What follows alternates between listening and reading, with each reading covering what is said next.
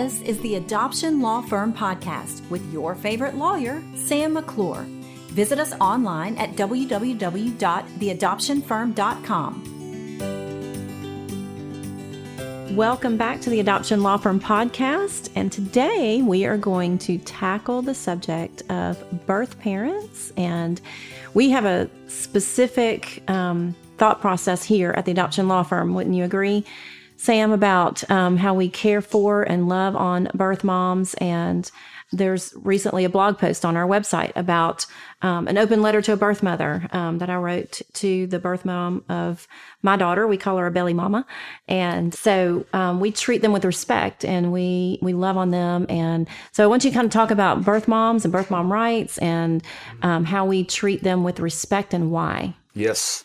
I'm super passionate about this topic, loving birth parents well. I think part of that is because from my experience in the adoption community, I have seen so much pain and heartache from being careless about how we care for birth parents, being careless to respect them, to love them, or being even intentional to treat them you're just a producer, you're just a means to an end. I have a need and I want you to give it to me, and I don't care what it does to you. When I was, first considering even opening in this law firm and getting into this work, we had adopted through one of the top agencies in the country as far as numerically.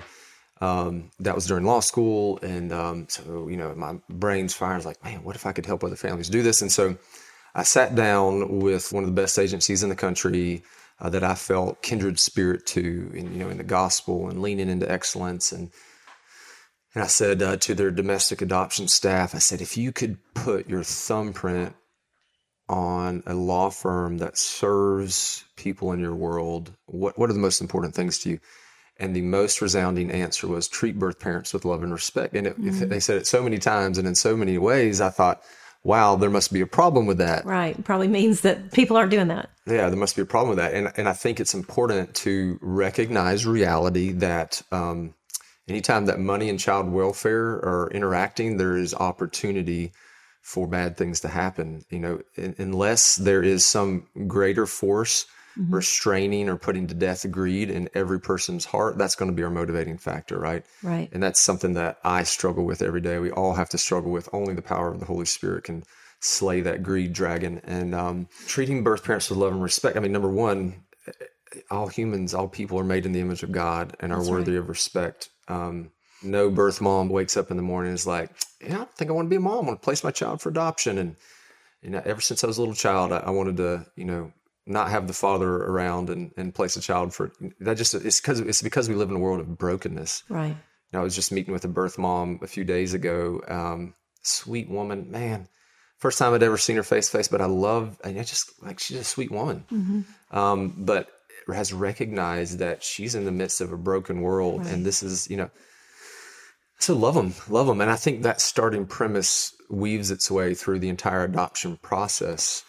I think when it's possible and when it's healthy and all these, 1,000 other safeguards are put in place for the birth mother to have a relationship with the adoptive mom is an outworking of that. I think when birth moms are struggling with grief after the adoption process, and we try to put in place counselors and people to support the birth mom, but, as they're struggling with grief, like, did I make the right decision? Because altruistically, every birth mom is thinking, did I make the best parenting decision possible for my child, right? It doesn't matter if they're a 22-year-old nursing student who had a one-night stand or somebody that struggled with a drug addiction for 20 years and they're living out of their car. It doesn't matter. Altruistically, they're all thinking, did I make the best parenting decision possible for my child? And for the birth mother to have this heart-to-heart mom relationship with the adoptive mom through the course of the pregnancy, I really feel like that helps them be at peace with that post-adoption grief.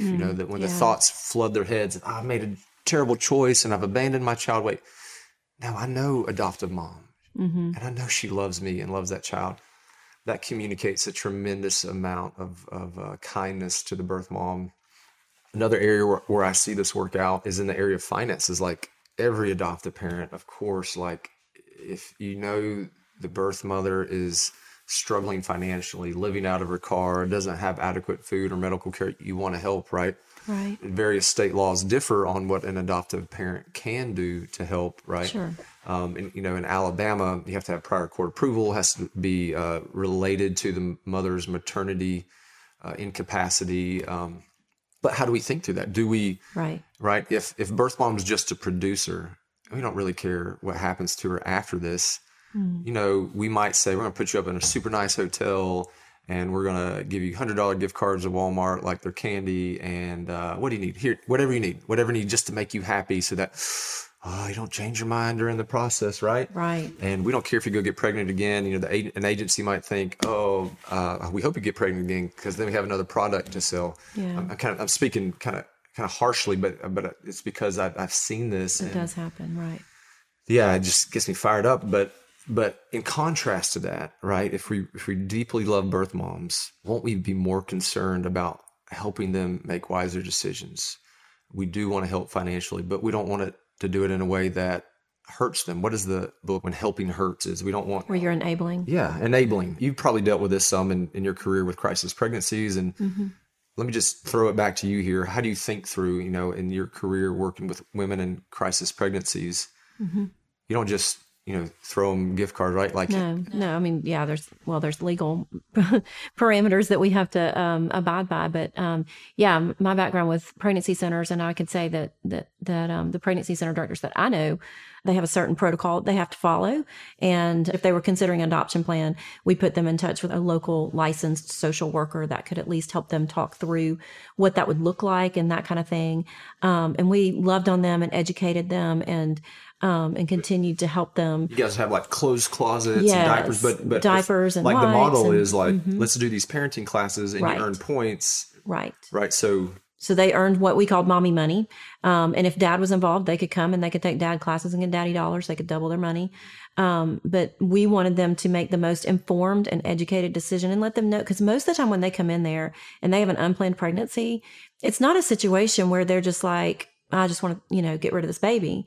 It's a situation where they are struggling and they are scared. They are petrified when they walk in. And so it's not a situation where they're not even thinking about anything as far as pro-life or whatever, and that whole argument that people get caught up in. They're thinking, how am I going to feed this child? How am I going to care for this child? I don't know the first thing about this. And so we come alongside and say, we can help you do that. We can educate you on how to take care of that child. We can help you with supplies. If you're worried about that, you can earn them for free. And, with COVID happening, we were doing that online with streaming, those classes online, and then calling and following up and talking to them to still develop that relationship and keep in touch with them. And I think a lot of people have gone to that model in pregnancy center world, but so that they can help and educate them. And then if they still want to go through with an adoption plan, then that was their choice and they made the most informed decision possible. And so then we connect them with a social worker and we try and take them through an adoption plan and try and figure out how to work that out. You just brought up a fascinating point to me that I think is worth spending some time on is this tendency to jump to adoption too soon. And that sounds like we're the adoption law firm, right? But seriously, if we're going to truly visit orphans and widows in their affliction, right? So this single mom, very few resources, right? I'm worried about if I'm going to feed my child. I have, I don't know who the father is. Functionally, that's in the same level of opportunity to be abused, by evil. So let's just, for the sake of argument, without supporting that, that's the kind of orphan and widow that we're called to minister to, right? Like, okay, so do we just jump? You're struggling financially, so you need to place your child for adoption. Absolutely not. Absolutely not. Right. Like our first analysis, I think, is faithful stewards of the pattern that God has shown us through history about caring for orphans and widows and the sojourners is first, let me see how I can help you be successful where you are as a parent. Because that's the best case scenario, right? And so I love that. And I feel like we need to do a whole podcast on that, on from the adoption law firm, why you don't need to consider adoption as the first option for helping, orphans and widows, right? It's, this topic comes up a lot more in the international adoption discussion. And this is a small piece of why in the last, I don't know, 10 years that adoption numbers have gone down from 24,000 a year to 14,000 a year. Sure. International adoptions is I think the adoption community has started to be a little bit more concerned about, we don't want parents to place their children for adoption just because they're poor and they can get $3,000 from an American couple, whatever. That's an extreme example.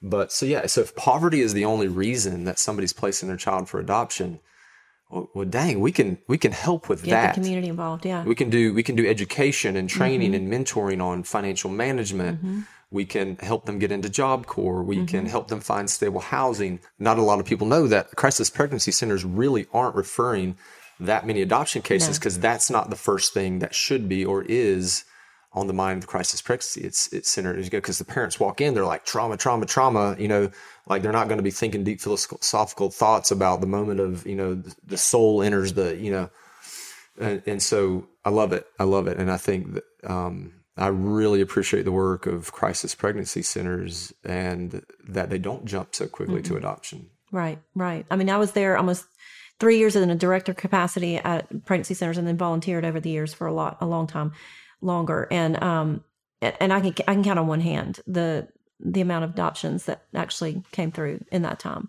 So our biggest thing was first just to let them know that they had support, that they were not alone. Because when they come in there, most of them are in a situation where they feel very alone. Yeah. A lot of times, once they found out they're pregnant, either if they're young, then they're scared to tell their family, or some of them are in college or even career and that kind of thing. And they either dad's decided he didn't want to be a part after he found out because he didn't want the responsibility, or they're living with another family member or not even a direct biological parent. Sometimes it's just another family member or whatever, and they don't have room where they're living to put another child. And it just depends on their situation. So that's the furthest thing from their mind is thinking, well, let's go through an adoption. I'm going to go here and I'm going to find out about an adoption plan. Yeah. It's like, I don't know if I can do this. Like, I'm scared to death and I don't know, and I'm alone. And so our first thing is to make sure they know they're not alone and to know that Jesus loves them and sees them and cares for them and is for them. And that was our philosophy. Was our first thing was let this mom know that God loves them. And if they don't have a personal relationship with Jesus, then let's tell them how they can do that. Absolutely.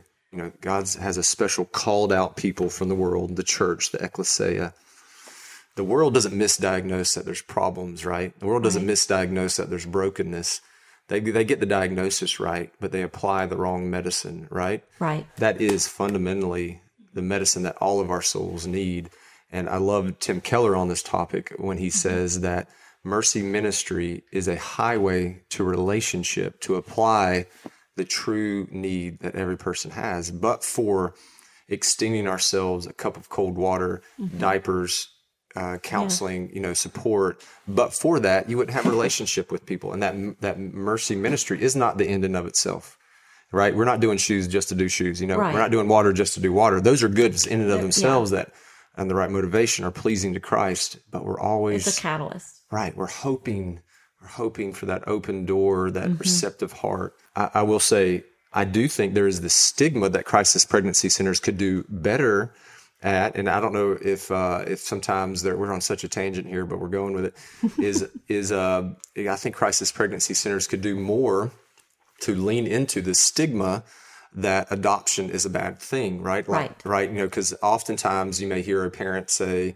even going into an abortion clinic, hey, so why are you going into the abortion clinic? Well, I just can't parent this child. I got too many, I've got too many other children.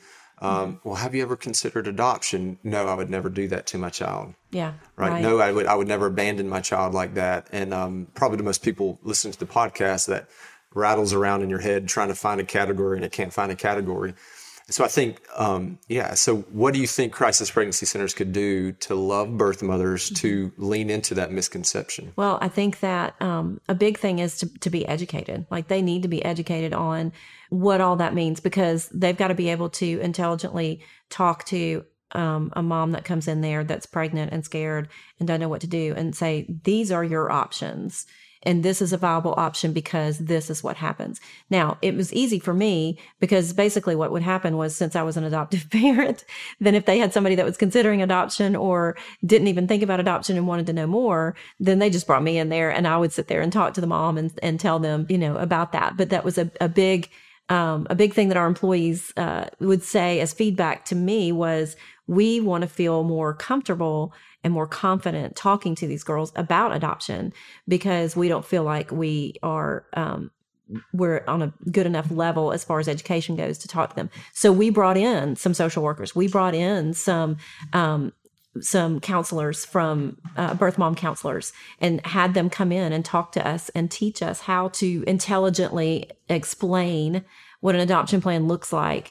And then that's why we also had a dual agreement thing, basically, that they would sign, and that gave permission to the social worker to contact that birth mom as our client. And so, and that's the way we would handle it. And then we would have the social worker come in if they were really serious about it, and it had gone beyond our expertise of being able to talk to them about it. So I think education is a big, big part of that. Right. I mean, I think these principles are also, I think, obviously helpful for the adoption professional community. I'll put, crisis pregnancy, caveated in that, you don't love a birth mother and with the way we're talking about and the why we're talking about, for the purpose of that it's going to have a better outcome in the adoption. That's not why you do it. Right. But I will promise you will have healthier outcomes. Right. Right. Like that's not shocking. It's, you apply kingdom principles and that's how God's wired up the universe, right? Like you're wise with money and, blah, blah. So I think, we see such healthy outcomes when we get an adoptive family that understands that is adopting out of the fullness of what Christ has done for them, that overflowing love.